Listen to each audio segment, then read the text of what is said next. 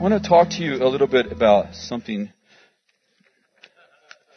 I want to talk to you about healing the heart, and I guess probably the season is motivating the message quite a bit. You know, obviously, probably every podium and pulpit in America is, including our president. I listened to our president for a few minutes tonight. He was at the scene. I'm sorry, I can't even remember. Connecticut, yeah, and he was sharing today. By the way, what I heard of it was very good. He was talking about, he was sharing scriptures and talking about God, and I really like when he does that. I mean, I feel like it's genuine, honestly. But you know, just the crisis that we've seen just happen with children, and this is the second or third one in a couple of weeks. It's just been very obviously grieving and disturbing. I mean, that doesn't even describe it, does it? It's been watching some of the people who've lost children. Oh my goodness. I don't even want to imagine what that's like. It's already painful enough without trying to picture it. But I wanted to share a few things with you that I'm learning. I don't think I'm necessarily I don't know that this message is my message in that I've learned it. I think sometimes we have messages that God gives us, that they're messages that they flow through us, but we're not really embodying the message. And then there's other times where we are the message, and we're putting to words what God has already done in us, you know. I think both are important. But in Matthew chapter 5, verse 4, you don't have to turn there. I'm going to quote a couple verses, and then we're going to read a passage. Jesus said, Blessed are those who mourn, for they shall be comforted. And I wanted to talk just a little bit about the healing of the heart tonight. And I have this strong sense that, I was going to say in America, but I really see it in most first world countries, not as much in third world countries or in developing countries, but it seems like that we have an intense fear of pain, that we don't do pain. As a matter of fact, in America, you can live your whole life and not see a dead person. It's like people just disappear from the planet. And you don't have to go to a funeral, and you don't actually, unless something freaky happens, like you come on an accident or, you know, something like that. I mean, it's very possible to live your whole life and not ever actually see a dead person. And yet, you know, people are dying every day, and we're all going to die someday. I'm not trying to be sarcastic or funny. I'm simply saying that in America and in most first world countries, we hide our funerals. As soon as someone dies, you want to get the funeral over with and get them buried and go on. So we don't have 40 days of mourning like the Jewish people do. We don't have, I think you know what I'm trying to articulate. It's like we don't want to face death. We don't want to think about it. And so we do our very best and then we embalm people and make them look better when they're dead than they ever looked when they're alive. So it's kind of like, wow, he looks so alive. Well, he's not. He's actually dead. And actually, we're all going to die someday. And I say that just to say that I don't know that I'm not sure that we're aware of what our inability to embrace pain has caused us. And so when somebody mourns, when we find someone who mourns, it feels like it's our responsibility to cheer them up. And I'll bring some balance at the end of the message, because some of us are like, we're not supposed to cheer people up. I'm like, we'll get there in just a minute. I'm saying our first response when somebody's grieving is to cheer them up. And maybe you're not like that. But I know that I am. And I wonder sometimes if we're cheering them up for their sake or for ours. And I wonder sometimes, I know that the cycle of wholeness is that blessed are those who mourn, for they shall be comforted. If you don't mourn, you don't get comforted. And I think that there's a lot of walking wounded people who've had terrible things happen in their life, maybe in their childhood or maybe even in their adulthood. Terrible things happen in their life, and they're submerged in a culture that doesn't do pain. So one of two things that I can think of happens. Either people distance themselves from you when you're in pain. They're like, "Oh, you're in pain. I don't do you when you're in pain. I don't do pain. So if you're in pain, I don't want to be with you." Or if I am with you, I don't want to mourn with you. I want to try to get you out of it because I don't do pain. I remember 5 years ago or so, 4.5 years ago, I really crashed bad, and I've told this story, and actually my son and I wrote a book about it called The Supernatural Power of Forgiveness. And this is all documented. I'm not telling secrets, by the way. Sometimes we share, Danny and I, and some of us share stories. When we share private stories, we've been given permission to do that. So I wouldn't, if you came and told me something private, I wouldn't tell the world. Sometimes people are, Danny's sharing a story and they're like, ah. I'm like, no, he has permission to share that story. And so, my son went through a divorce as a pastor here while on staff. His wife ran off with somebody else, got pregnant, didn't want to reconcile.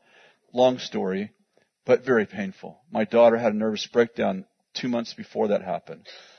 And I went through the deepest, I don't think I've ever been depressed in my life, which is, maybe a day or something. It's not common in my personality type, let me put it that way.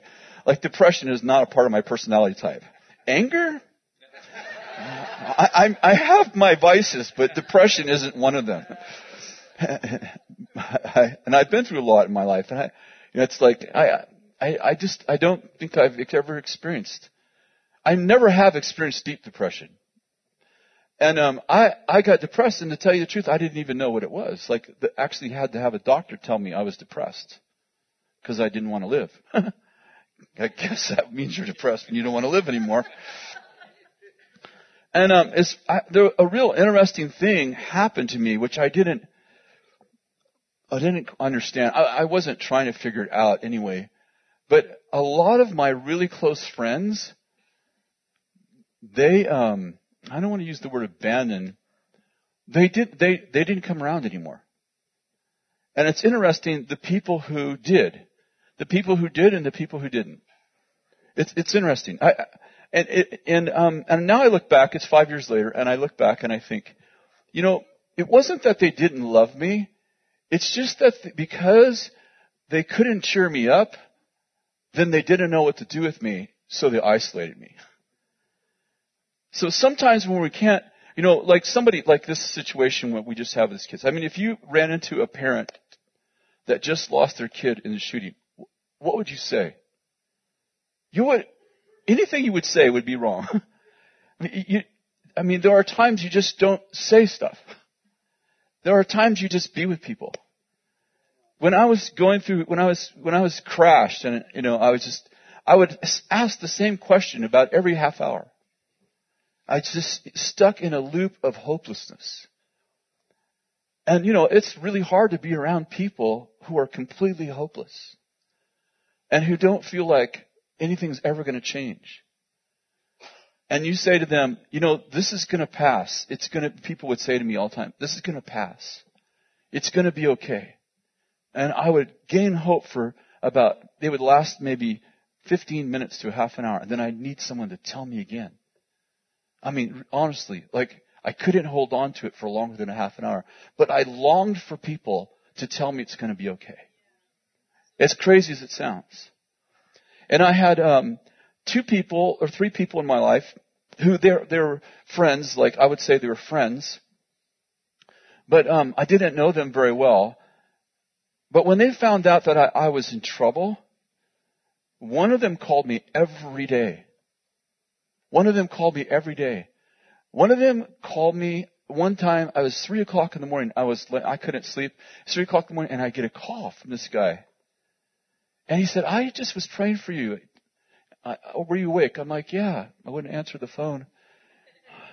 He's like, I just was just telling you, it's going to be okay. And that guy called me every day. I had another guy call me 3 or 4 times a week. Just call me. And I don't even know, like I would be thinking like, he would say, how you're doing? And I was never doing good. For 6 months, I didn't have a good day. I'd say, I'm doing terrible. I'm doing horrible. You know, some of my very closest friends, and by the way, Danny was just amazing, rescued me and my family and stepped right into my pain. But some of my very closest friends, one of them, I think of one of them right now, is how you doing? I'm like, I'm doing horrible. That was the last conversation we had until I wasn't doing horrible. And it wasn't anything about them not loving me. It was them not knowing how to fix me, so therefore I can't be with you. And I think it's important that we realize that there are seasons for people to grieve. That grief has a cycle. I know this is a great message, isn't it? Everyone's so cheery. Turn to John. It's going to be okay. It's really the word of the Lord, though, and it should end better. John 11. I want you just to turn to John 11 for a minute. I know we don't even like messages like this. We're like, I wish I didn't come tonight. Jesus, I shared this a Sunday ago or two when I was talking about women, empowering women. But this scene has been. I wrote this scene out. This is the scene. Let me just tell you about the scene. Jesus hears that Lazarus, his friend, Jesus has 3 close friends that we know of that weren't part of the disciples. There might have been more, but that the Bible records. Martha, Mary, and Lazarus. And obviously they're all brother and sisters. And it says that when Jesus hears that Lazarus is sick, he waits 2 more days to go see Lazarus. And when he gets, it's a 2-day journey, but Jesus doesn't get there for 4 days. And when Martha hears that Jesus is on the way, she runs out to meet him. I don't know, a mile or 2, but she meets him outside the village. And she says to Jesus, Martha, this is typical Martha. She said, if you had been here, my brother would not have died. Now, Martha is the typical A personality. You always know where you stand with Martha. It's totally confrontive. And Martha is not crying. Note, Martha is not weeping. And she tells Jesus, if you had been here, my brother would not have died. The connotation is, I called for you 4 days ago. It's a 2-day journey. Where the heck have you been? But she says to him, but even now, I know that whatever you ask God, He'll give to you. In other words, you can fix this. I'm pretty mad about this, but you can fix this. And that's Martha all through the Bible. I relate to her better, actually. It gives me permission to be confrontive. When Martha and Mary, when Jesus meets them at their house for the first time, comes to the house. We don't know if it's the first time. It seems like it is, though. Mary's at Jesus' feet, and Martha's working in the kitchen. Remember this whole scene? And Martha comes out to Jesus and says to Jesus, would you tell my sister to help me? I'm doing all the work. You remember this? I love Martha. She's like, the Lord's at your house. And you're like, this is what I'm really mad about. My sister, I have a problem with my sister. Are you going to do something about it? Because right now it seems like you're participating in her dysfunction.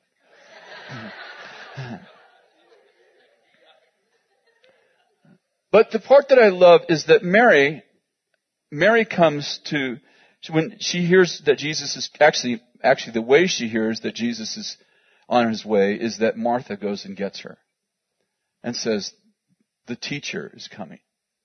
The teacher, not the master, the teacher. Men didn't teach women, so it's pretty powerful, but we're talking about something else right now. The teacher is here and he's asking for you. And when Mary comes, she throws herself at Jesus' feet and she's weeping. That's a chick flick right there. I don't do that very well. I don't do that. And what's really cool, when Jesus talks to Martha, he talks to her about the theology of the resurrection. And he says to Martha, Martha, do you know that I am the resurrection of life? And she says, I know that you are, but my brother's dead. And he says, well, even if he's dead, he shall rise again. And he interacts with her on her level. But when he gets to Mary, he doesn't talk to Mary about theology at all. It says, when Jesus saw Mary and the others weeping, it says Jesus wept. You know, I've come to understand something. The other day I was just writing about this whole incident, and I was picturing it, and I don't want to say I was taken back there, but I just could feel Mary's pain. Now, think about this. Jesus is going to raise Lazarus in about 5 minutes. Like 5 minutes from now, he's going to raise Lazarus, and he knows he's going to because he tells the disciples, Lazarus is sick. And they're like, oh, okay, well, he'll get well. He goes, no, he's going to die. He's going to die specifically because I'm going to wait till he's dead before I go. And so he knows that he's going to raise Lazarus because 4 days before he already tells his disciples, he's going to die, I'm going to raise him from the dead, and it's going to be for the glory of God. But when he gets around all these that we know about women who are weeping, and he knows, instead of going, hey, stop it, knock it off, okay, you know who's here? The resurrection and the life. I am about to perform a miracle. I wish you'd stop. You're messing with my faith. You mourners. You're messing with my faith here. I'm going to raise Lazarus from the dead. I came late on. Listen, Martha, cool it. You know, I'm doing a resurrection thing here. Instead, it says he wept. That Jesus wept. And as he's making his way towards the tomb, and he encounters a crowd of people weeping, it says, and being deeply grieved with compassion. Deeply grieved with compassion, he says to Lazarus, come forth. I don't know if I'm making too big of a deal out of this, except for this. Jesus isn't afraid of pain. Jesus doesn't try to get people out of pain. Jesus knows how to weep with people who weep. He knows how to connect with people at whatever level. Martha's got a theological problem with the fact that Jesus, and a friendship problem. She's like, hey, you know, you're all powerful. I called for you 4 days ago. You take your sweet time to get here. That's a problem to me. And Jesus is not offended by her aggressive nature and her being angry with him. But he also knows how to enter in, if you will, to the emotional side of life and not have to he doesn't have to reason with people. He reasons with Martha because she wants to reason. He doesn't reason with Mary because she's not looking for a reason. She's broken because her brother's dead. She's not mad at anybody. She's just hurt that he's gone. I think it's important for us to just be able to, you really want to be a great minister, discern the atmosphere. Sometimes we're answering questions no one's asking. Sometimes we're just so afraid of pain. We're trying to just figure out some way to get people out of the pain. Listen, what would you do if you met someone in pain and you didn't feel like it was your responsibility to get them out of the pain? What would you do? Probably from there, it's a great platform for the Holy Spirit to actually use you. In Romans 12:15, he says, rejoice with those who rejoice and weep with those who weep. This is a little side note, but sometimes it's harder to rejoice with people who rejoice than it is to weep with people who weep. You know why? Because we're jealous of why people are rejoicing. Sometimes people are rejoicing because they got the new car, they got the new house, they got the job, they got the person healed, they got the exact thing that you want. And actually, you don't rejoice because you're jealous of them. And how many of you understand, until you can rejoice with someone who's rejoicing, you don't get to rejoice, you don't get to have your private rejoice until you can rejoice with someone else. I want to tell you, I don't have the answer of why people shoot people that, Bill said today, he's just like, there is no rationale for crazy people. There is no rationale for someone demonized. Like, okay, why did someone do this? Well, I would say it's not rational. But I will say this, an open door, a huge open door in our life to all kinds of crazy stuff is jealousy. I want to read you a verse. It's in James chapter 3.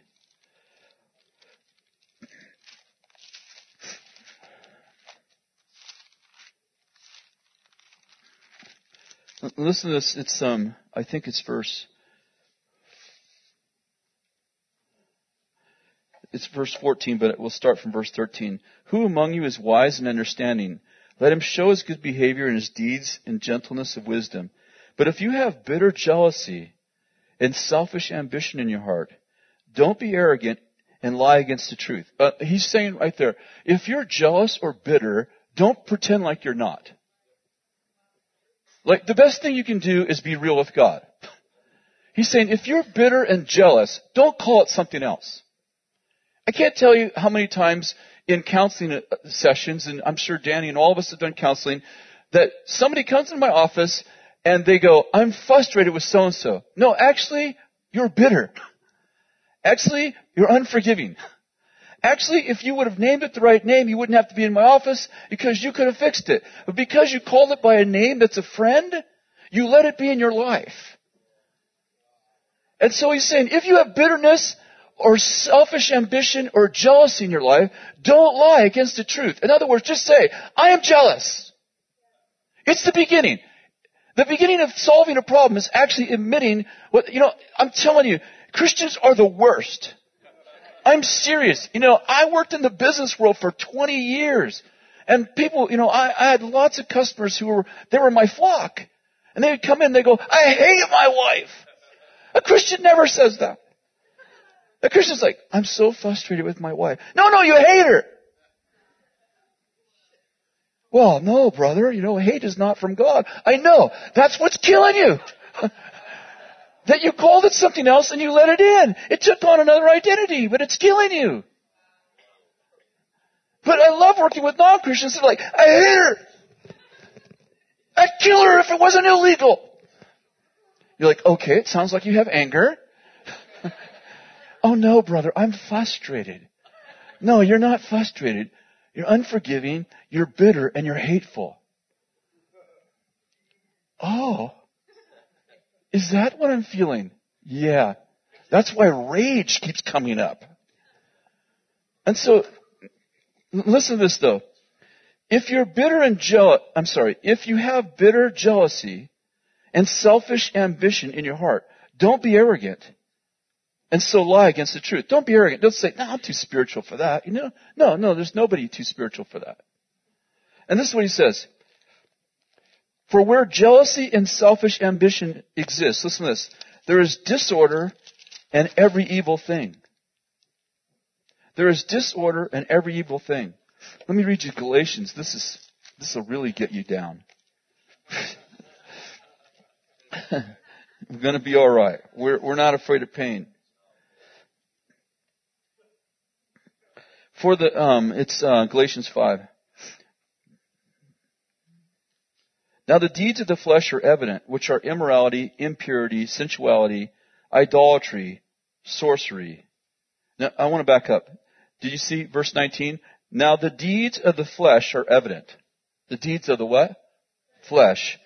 They're idolatry, immorality, sensuality, idolatry, sorcery, enmity, strife, jealousy, outbursts of anger, disputes, dissensions, factions, envying, drunkenness, carousing, and things like this, which I forewarned you. Isn't it interesting that sorcery is mentioned as a fruit of the flesh? And here's what I'm getting at. In James, he says that if you are jealous, that it opens the door for every evil thing. And Paul says in Galatians that the fruit of the flesh is jealousy and sorcery.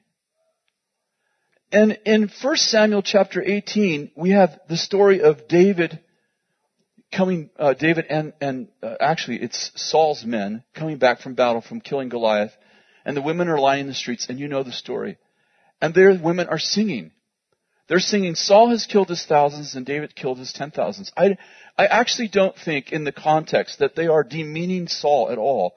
They're thinking of Saul as a father who's proud of his son, and they don't think the song is a bad song.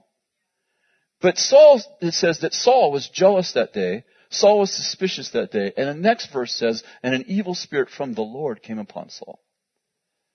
And what I'm getting at is this, is that sometimes I'm convinced that insanity, sorcery, murder, all kinds of evil, every sort of evil, sometimes I'm convinced that it's rooted in jealousy. I'm thinking of the very first murder that ever happened in the Bible. There was 4 people on the planet and the murder rate was 25%. It's when Cain killed Abel. Do you remember that? And do you remember why Cain killed Abel? Because it says that God received Cain's offering.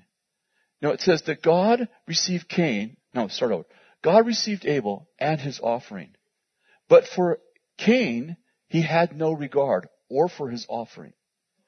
And when Cain becomes jealous, he's jealous that Abel has a relationship with God and he doesn't. And God finds Cain in the field because Cain is angry.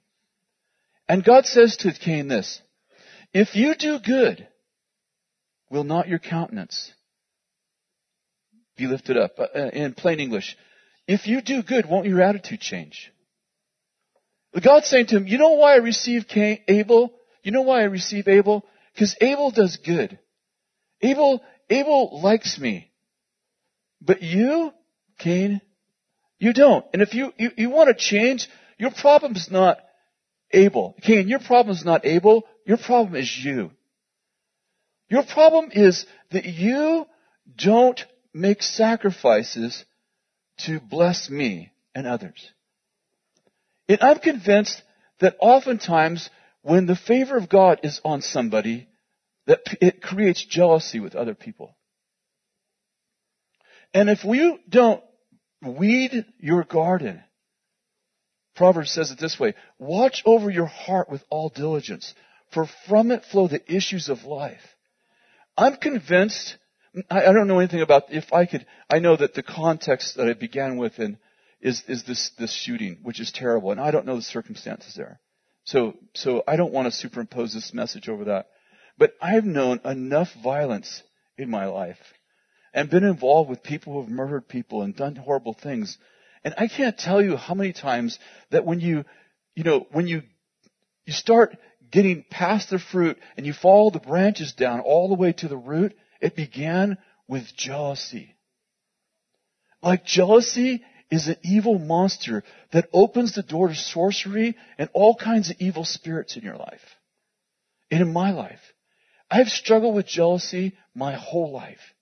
My entire life. It is, I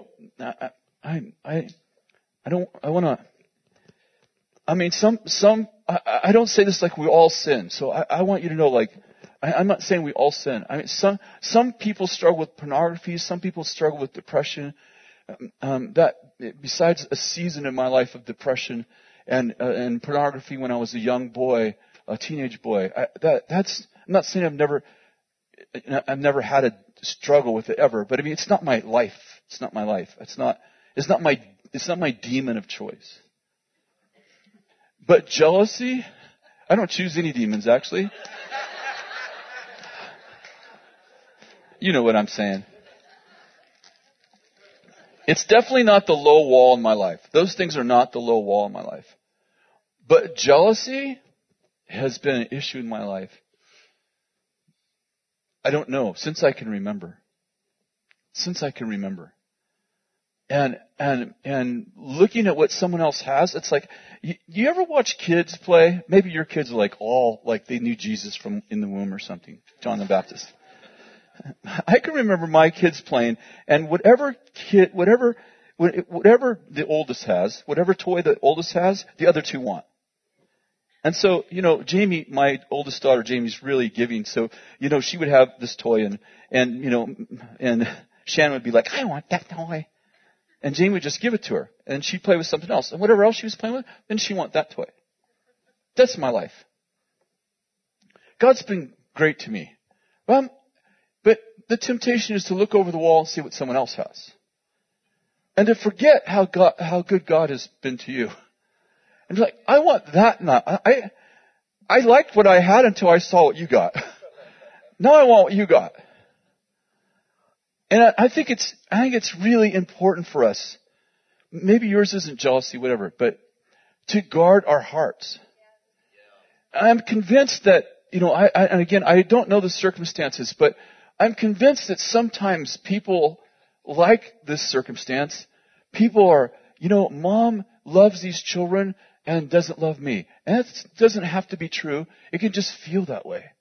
And when I don't deal with my heart, when I lie about what I'm really feeling, that thing gets to grow. It's like mold. It gets to grow in this dark corner and it starts to take over the building. Mold starts to take over my building. Are you with me? And Jesus talked about, he said, if you have unforgiveness for somebody, he said that, I forget how he put it, but he talked about it being like murder. I'm convinced that most murder comes from jealousy. I mean, it begins there, like way down at the roots. It's like, I'm jealous that you gave someone else attention. I'm jealous that someone else has something I want. I'm jealous that they're favored and I'm not. I'm jealous that they have money and I don't. It's amazing in our culture how jealousy works itself into the political system even. How if somebody has money, we're convinced they got it illegally. They did something wrong to get it. Why? How do you know that? Because I don't have it. So they must have done something evil to get it, and they deserve. Listen, if you're wealthy, you did something wrong, and you deserve to be taxed for it more than me. And I understand that's a political statement, but so much of our policies that we create in our own life, whether they're governmental or whatever, actually are rooted in jealousy.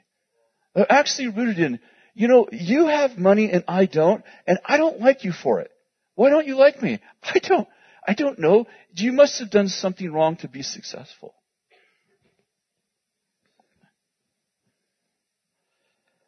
In Psalms, how are we doing for time? I don't know. In Psalms 30, verse 5, if you have really happy messages, you can go long. If you have painful messages, they should be short. It feels like I'm sawing your fingers off, like one by one. Just a message like, okay, give me your next one. Ah!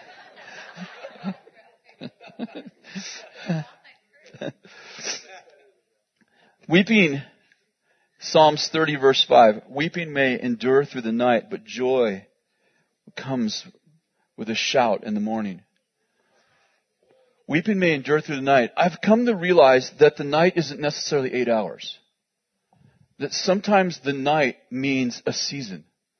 Sometimes the night means a season. Like weeping endures through the night. So it's like, okay, listen, you had something terrible happen to you. You got 24 hours to get happy. It's like, no, that doesn't work either. So sometimes night is metaphoric for a season. And in Psalms 126, it says, in fact, I'm sorry.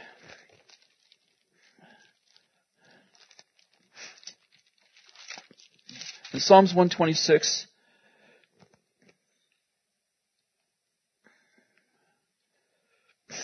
verse 4, restore our captivity, O God, as the streams of the south. Those who sow in tears shall reap with joyful shouting. He who goes to and fro weeping, carrying his bag of seed, shall indeed come again with a shout of joy, bringing his sheaves with him. I want to read you one more passage that I thought goes along with this. It's Psalms 84, verse 5 through 7. In fact, let me just read that too. Psalms 84,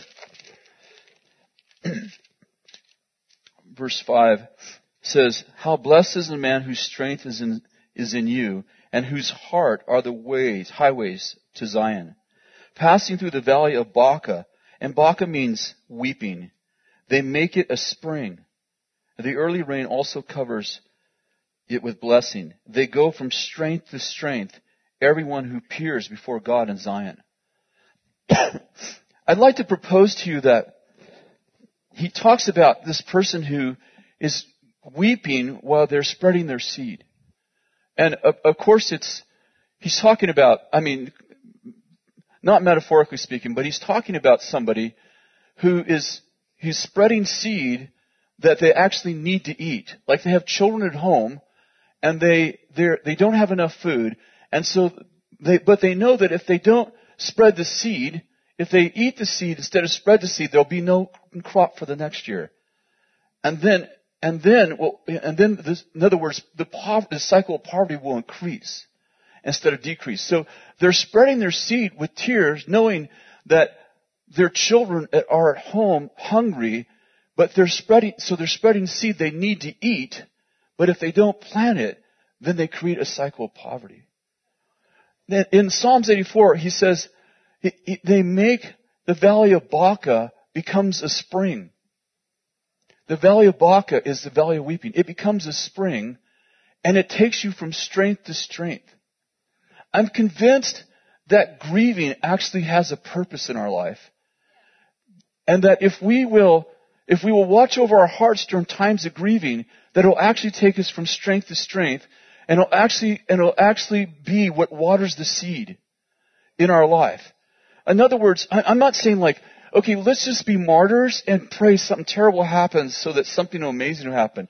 You know, I hear people say things like, we have to prepare for the Great Tribulation. That is stupid. You don't have to prepare for the Great Tribulation. In the world, you have tribulation. You don't have to look for it. It finds you. How many of you figured that out? Like, you know, if you're past 18, you should know this.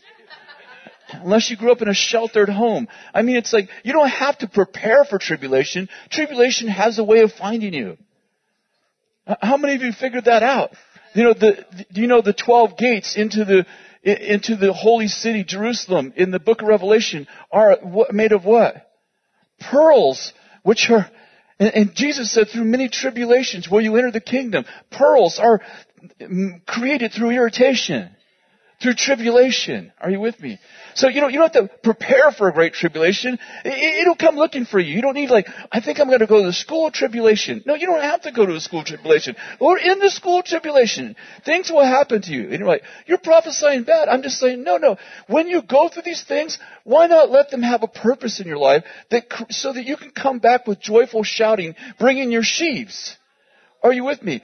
And I noticed that for the first time tonight, I noticed he doesn't say, I thought it said that he turns the valley of Baca into a stream. I was on my computer program, I was Googling stream. But it's spring. You know the difference between a stream and a spring?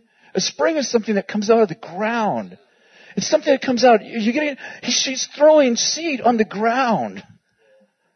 And something happens when you choose to grieve without being jealous or bitter. And let me tell you, the worst thing you can do when you're hurting is ask why.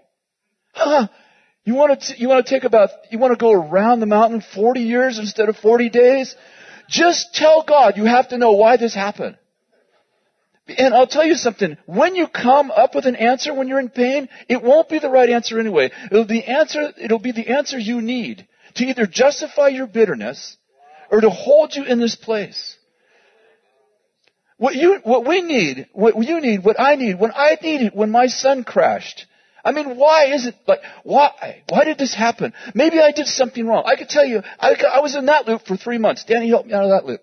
What did I do wrong? This woman, I approved this woman. They were young when they met. I said okay. I said I liked her. I gave him approval. Oh, I shouldn't have done that. Oh, man. I mean, I didn't raise my son right. Maybe there's something I did wrong. I mean, you could get in that loop. I can tell you. You try to figure out why, you'll be stuck for another year. And I would be in Danny's office and I'd be like, why? And he'd be telling me like, you know what? This is not going to get you where you need to go. Just grieve. Just grieve. Don't try to figure it out right now.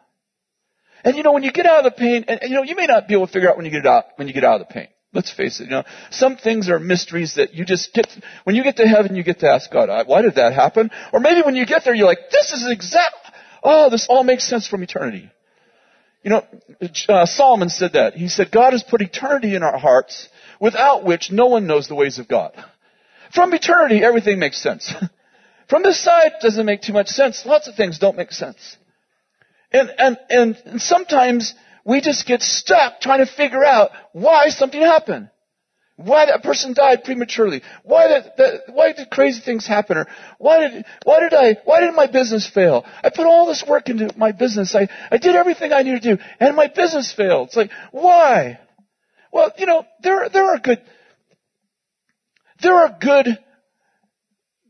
there's good that can come out of your failure by learning what you did wrong. I want to acknowledge that, and I want you to know, I get that. But not when you're in pain.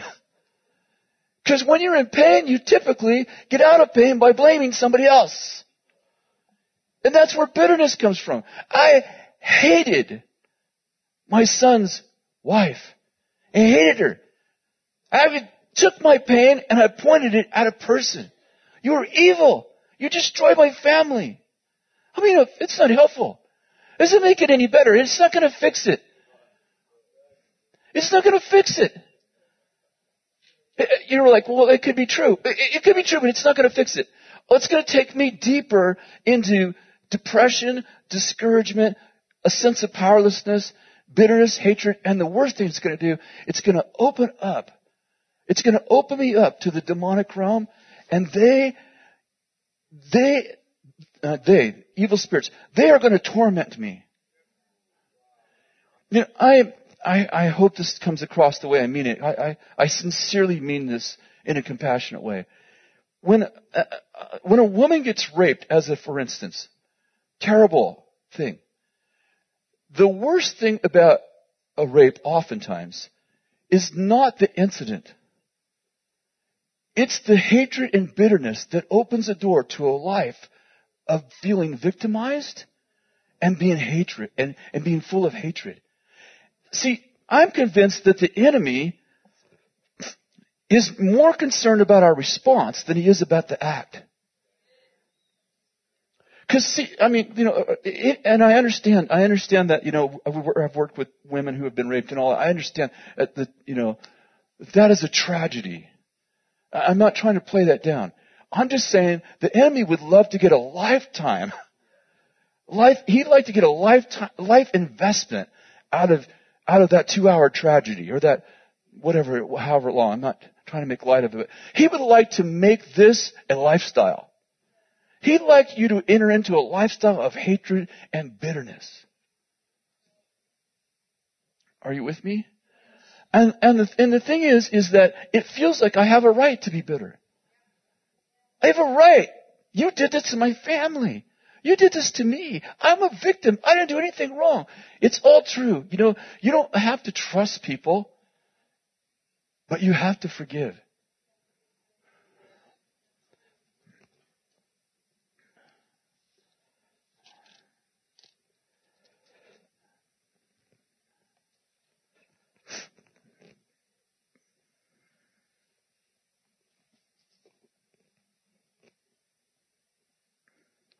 Sometimes, I'm almost done. Sometimes people get stuck in their grief. They get stuck. So I want to share the other side now, this just for a few minutes. Like I said, our job isn't to cheer people up, unless it is. Sometimes people lay down in the valley of the shadow of death instead of walk.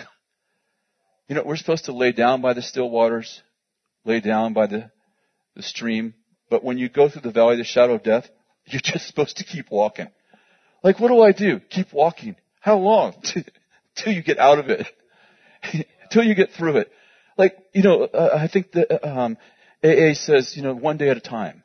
It's just sometimes all you can do is put one foot in front of the other. And it's like, I don't know how long this journey is, but I know the highway's there. It might be 50 miles, it might be 100 miles away, but I know it's north, and if I keep walking, I'm going to get there. But if I don't walk, I'm not going to get there. And so sometimes people lie down in the valley of the shadow of death. And sometimes it is right to come in and go, listen, weeping endures through the night. This has been like a lifestyle. Like, this is turning into a lifestyle. I was thinking about Abraham.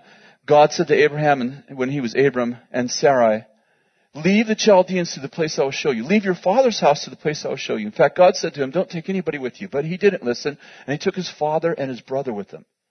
His brother's name was Haran. His older brother, his name was Haran. And along the way, they didn't know where they were going, but they just knew where they couldn't stay. And by the way, I think a lot of us are there. God gives us a prophetic word. Sometimes we don't know where we're going. We just know we can't stay. And so here they are. They're going to a place God will show them. They don't know where that's at. And he has his father and he has his brother and he has Sarai with them. And they're going along the way. And along the way, Haran dies. His brother Haran dies. And they get to a city, Abraham. Now he's got Abraham, his father, which I don't remember his name. I think it's Sarai, and Sarah. And when his father, Abraham's father, gets to the city named Haran, remember he had a son named Haran who died. It says that he refused to go on. He refused to go on. Sometimes we get stuck in our pain. We make a monument out of our pain, and it stops our movement. Are you with me? We can't get past Haran. And the Bible says that Abraham's father, Abraham had to wait until his father died because his father refused to leave Haran. There are times when people get stuck in their pain. There is a time for you to say to somebody, get up, get dressed, we're going to the movie. Or whatever. I don't feel like going to the movie. I know, that's why you need to go. Listen, you are stuck. You've been doing this for 6 months. Get up. Your wife who passed on would want you to get up. You are not dishonoring her. I can't tell you how many times in a death especially of a spouse, I'd be like, your wife is in heaven having a good time.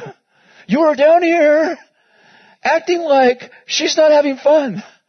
She's having fun. You're the one who's miserable. And she is cheering for you to get up.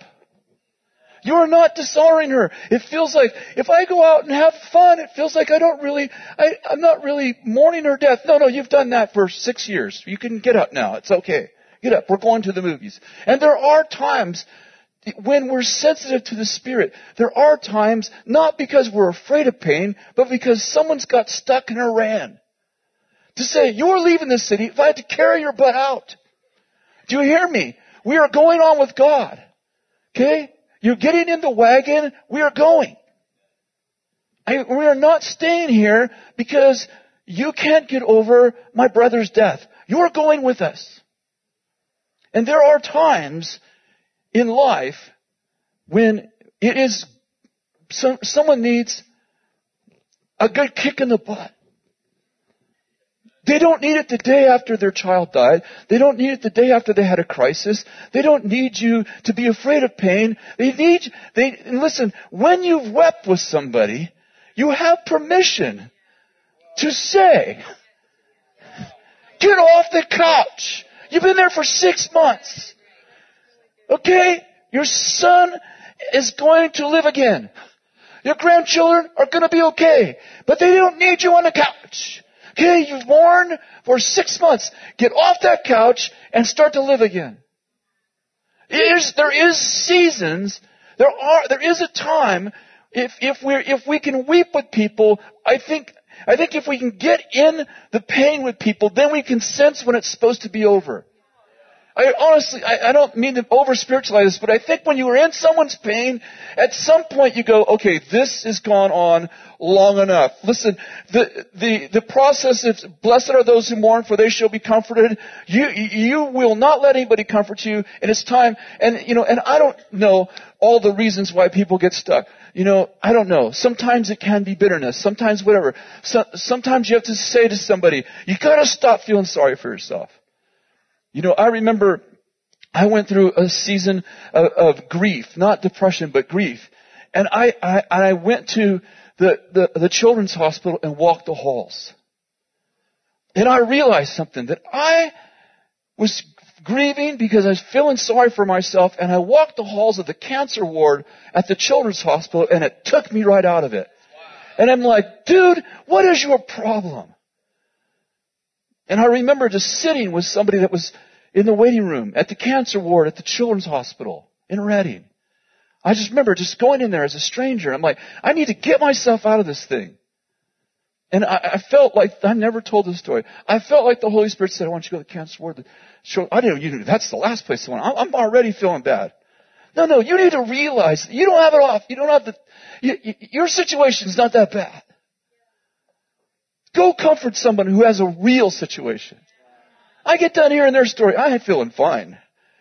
I mean, not about them, but I'm like, I walked out of there feeling like a complete idiot for feeling bad about my circumstances. You know what? I remember all the years I was growing up, we grew up poor. My mother used to have us pray. My mother wasn't a Christian, but every night we prayed the same prayer.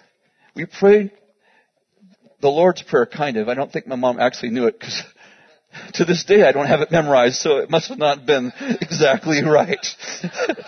And she used to say things like, God helps those who help themselves. I was shocked when I couldn't find that in the Bible. So she had these little one-liners that she thought they were in the Bible. But every night we pray for people who are less fortunate than us. Lord, we just pray for people who are less fortunate. The problem is I didn't know anybody who was less fortunate than me. I realized it was my mom's Jedi mind trick she was playing on me every night. Like, there are actually people who are less fortunate than you.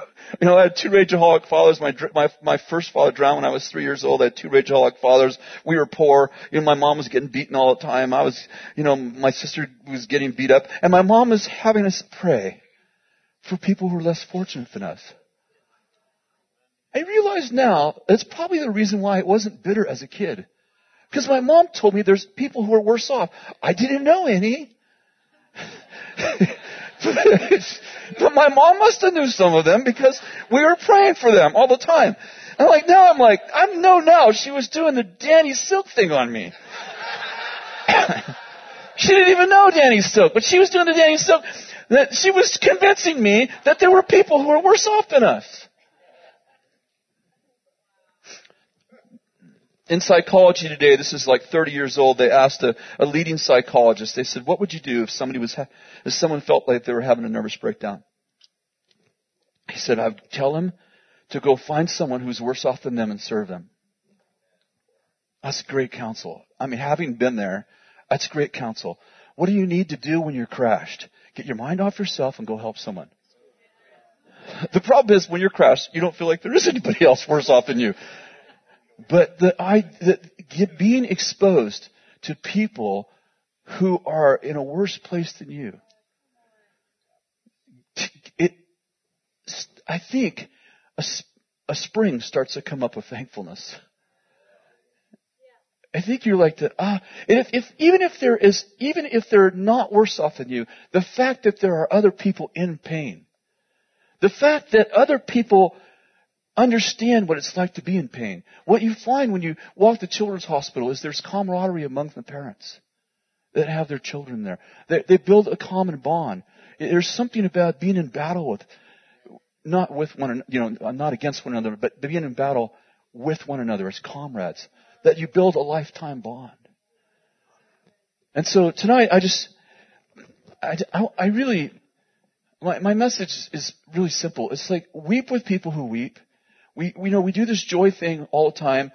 The joy of the Lord is our strength. All that stuff. So this is like, I wouldn't want this message every week. This is not our constant diet. This is not our culture. But I think it's important in this culture of we have such a high value for joy. Boy, do I not want to lose that. But I think once in a while, when we see something like this, and we're like, they just need the joy of the Lord. I wonder why Jesus wept. It's a statement. Jesus wept is a statement. It's not a statement that he's hopeless. It's a statement that he knows how to connect with people who are hurting. And I just feel like if we're going to be Jesus to a dying world, to a world in trouble, sometimes the answer is just to shut up and hold somebody. Sometimes, I think guys, maybe I feel like guys are worse at this. It's like, I feel like when I go into a hospital, I need to have an answer. I don't know if women are wired like that, but I feel like, okay, I can't really go there if I don't have an answer. Sometimes you are the answer. When I was crashed, I was on the couch for 6 months, and I wasn't anywhere as close to normal for a year. Honestly, what I needed more than anyone else, anything else, is for people just to grieve with me. I just needed to know people were there. And I would ask the same questions, rotate the same questions over and over. And there was no answer. There was no right answer. And people got around me and they just reassured me. This one thing reassured me more than anything. This will end. You will live again. And I would need to hear that 10 or 20 times a day. This is going to be over. This will end. How do you know? I just know it will. That doesn't feel like an answer, but I can tell you from someone who's been there, that's a great answer. I felt looking back, I feel so bad for my friends who would call me every day. How you doing? Man, I suck. I'm terrible. I feel like I want to die. Well, it's really good talking to you. You know, I'm praying for you. I want you to know that. I'm praying for you. It's going to be okay. My doctor called me every day, including Sundays. Every day. How are you? I'm not doing good. It's going to be okay. Man, how do people get through stuff without friends? How do you get through stuff when your friends are afraid of pain? When your closest friends think they're supposed to cheer you up, or they don't have the answer, so they want to be near you. I just want to commission you as agents of hope. And oftentimes hope comes from just being present. Hope comes from just being present. I don't mean only, but sometimes hope comes from just being present. If you are going through a really dark time in your life, I'd like you to stand. Like you're just going through a tough season. I'd just like you to stand. I just told you about mine, so I think I've been very honest with you. You're going through a really tough season.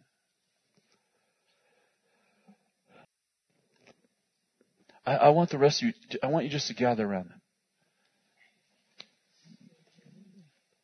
Just gather around them.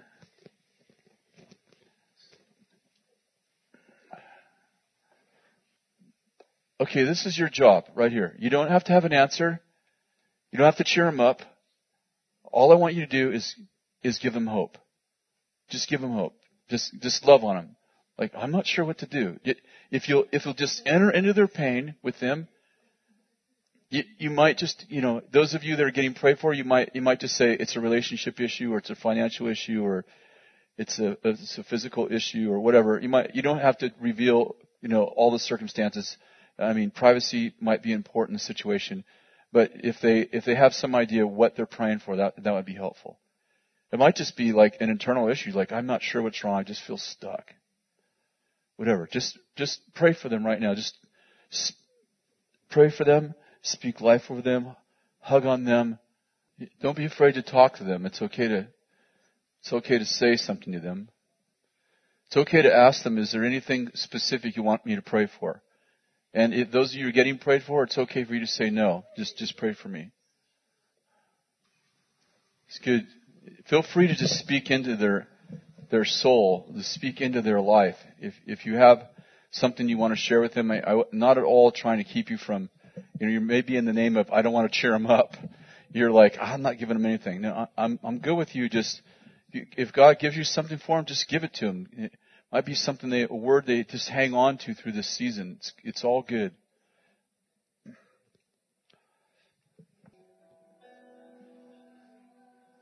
Some of you have had to be strong for other people. Some of you that are being prayed for, you've had to be strong for other people, and you've not been able to grieve because you were keeping the family together or keeping the situation together. You've come here now and you're like, maybe it's been years and you've never ever grieved. And God's just opening the floodgates and springs. The valley of Baca, the valley of weeping is turning into a spring. And you're moving from strength to strength. And you've just never had the opportunity to actually weep over your issue because you had to be strong for other people around you to get through the circumstance.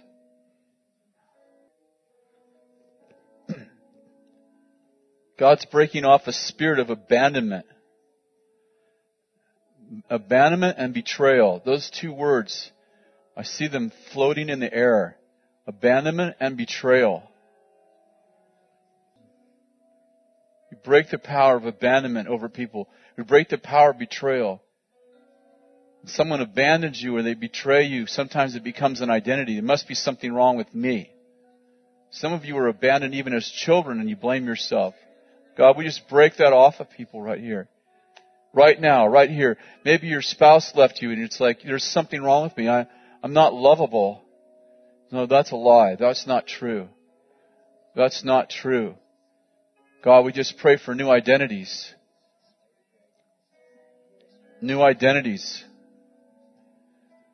Real identities. God, we just pray for that right now. God's given you beauty for ashes. Listen, you never were ashes, but you thought you were. And God's given you beauty. God would say you're a handsome man. You're a beautiful woman. Thank you, God. Some of you made serious mistakes and you caused a lot of people pain. And it's time for you to forgive yourself. Jesus forgave you a long, long time ago. And you just need to forgive yourself. You just need to say, I was wrong. Like the passage in James, which is saying it much harsher than I mean it, but don't lie against the truth. Just, I was wrong. I was wrong. I caused that. And I thank Jesus that He's bigger than any mistake that you can make. He's greater than any sin you committed. Thank you, Lord.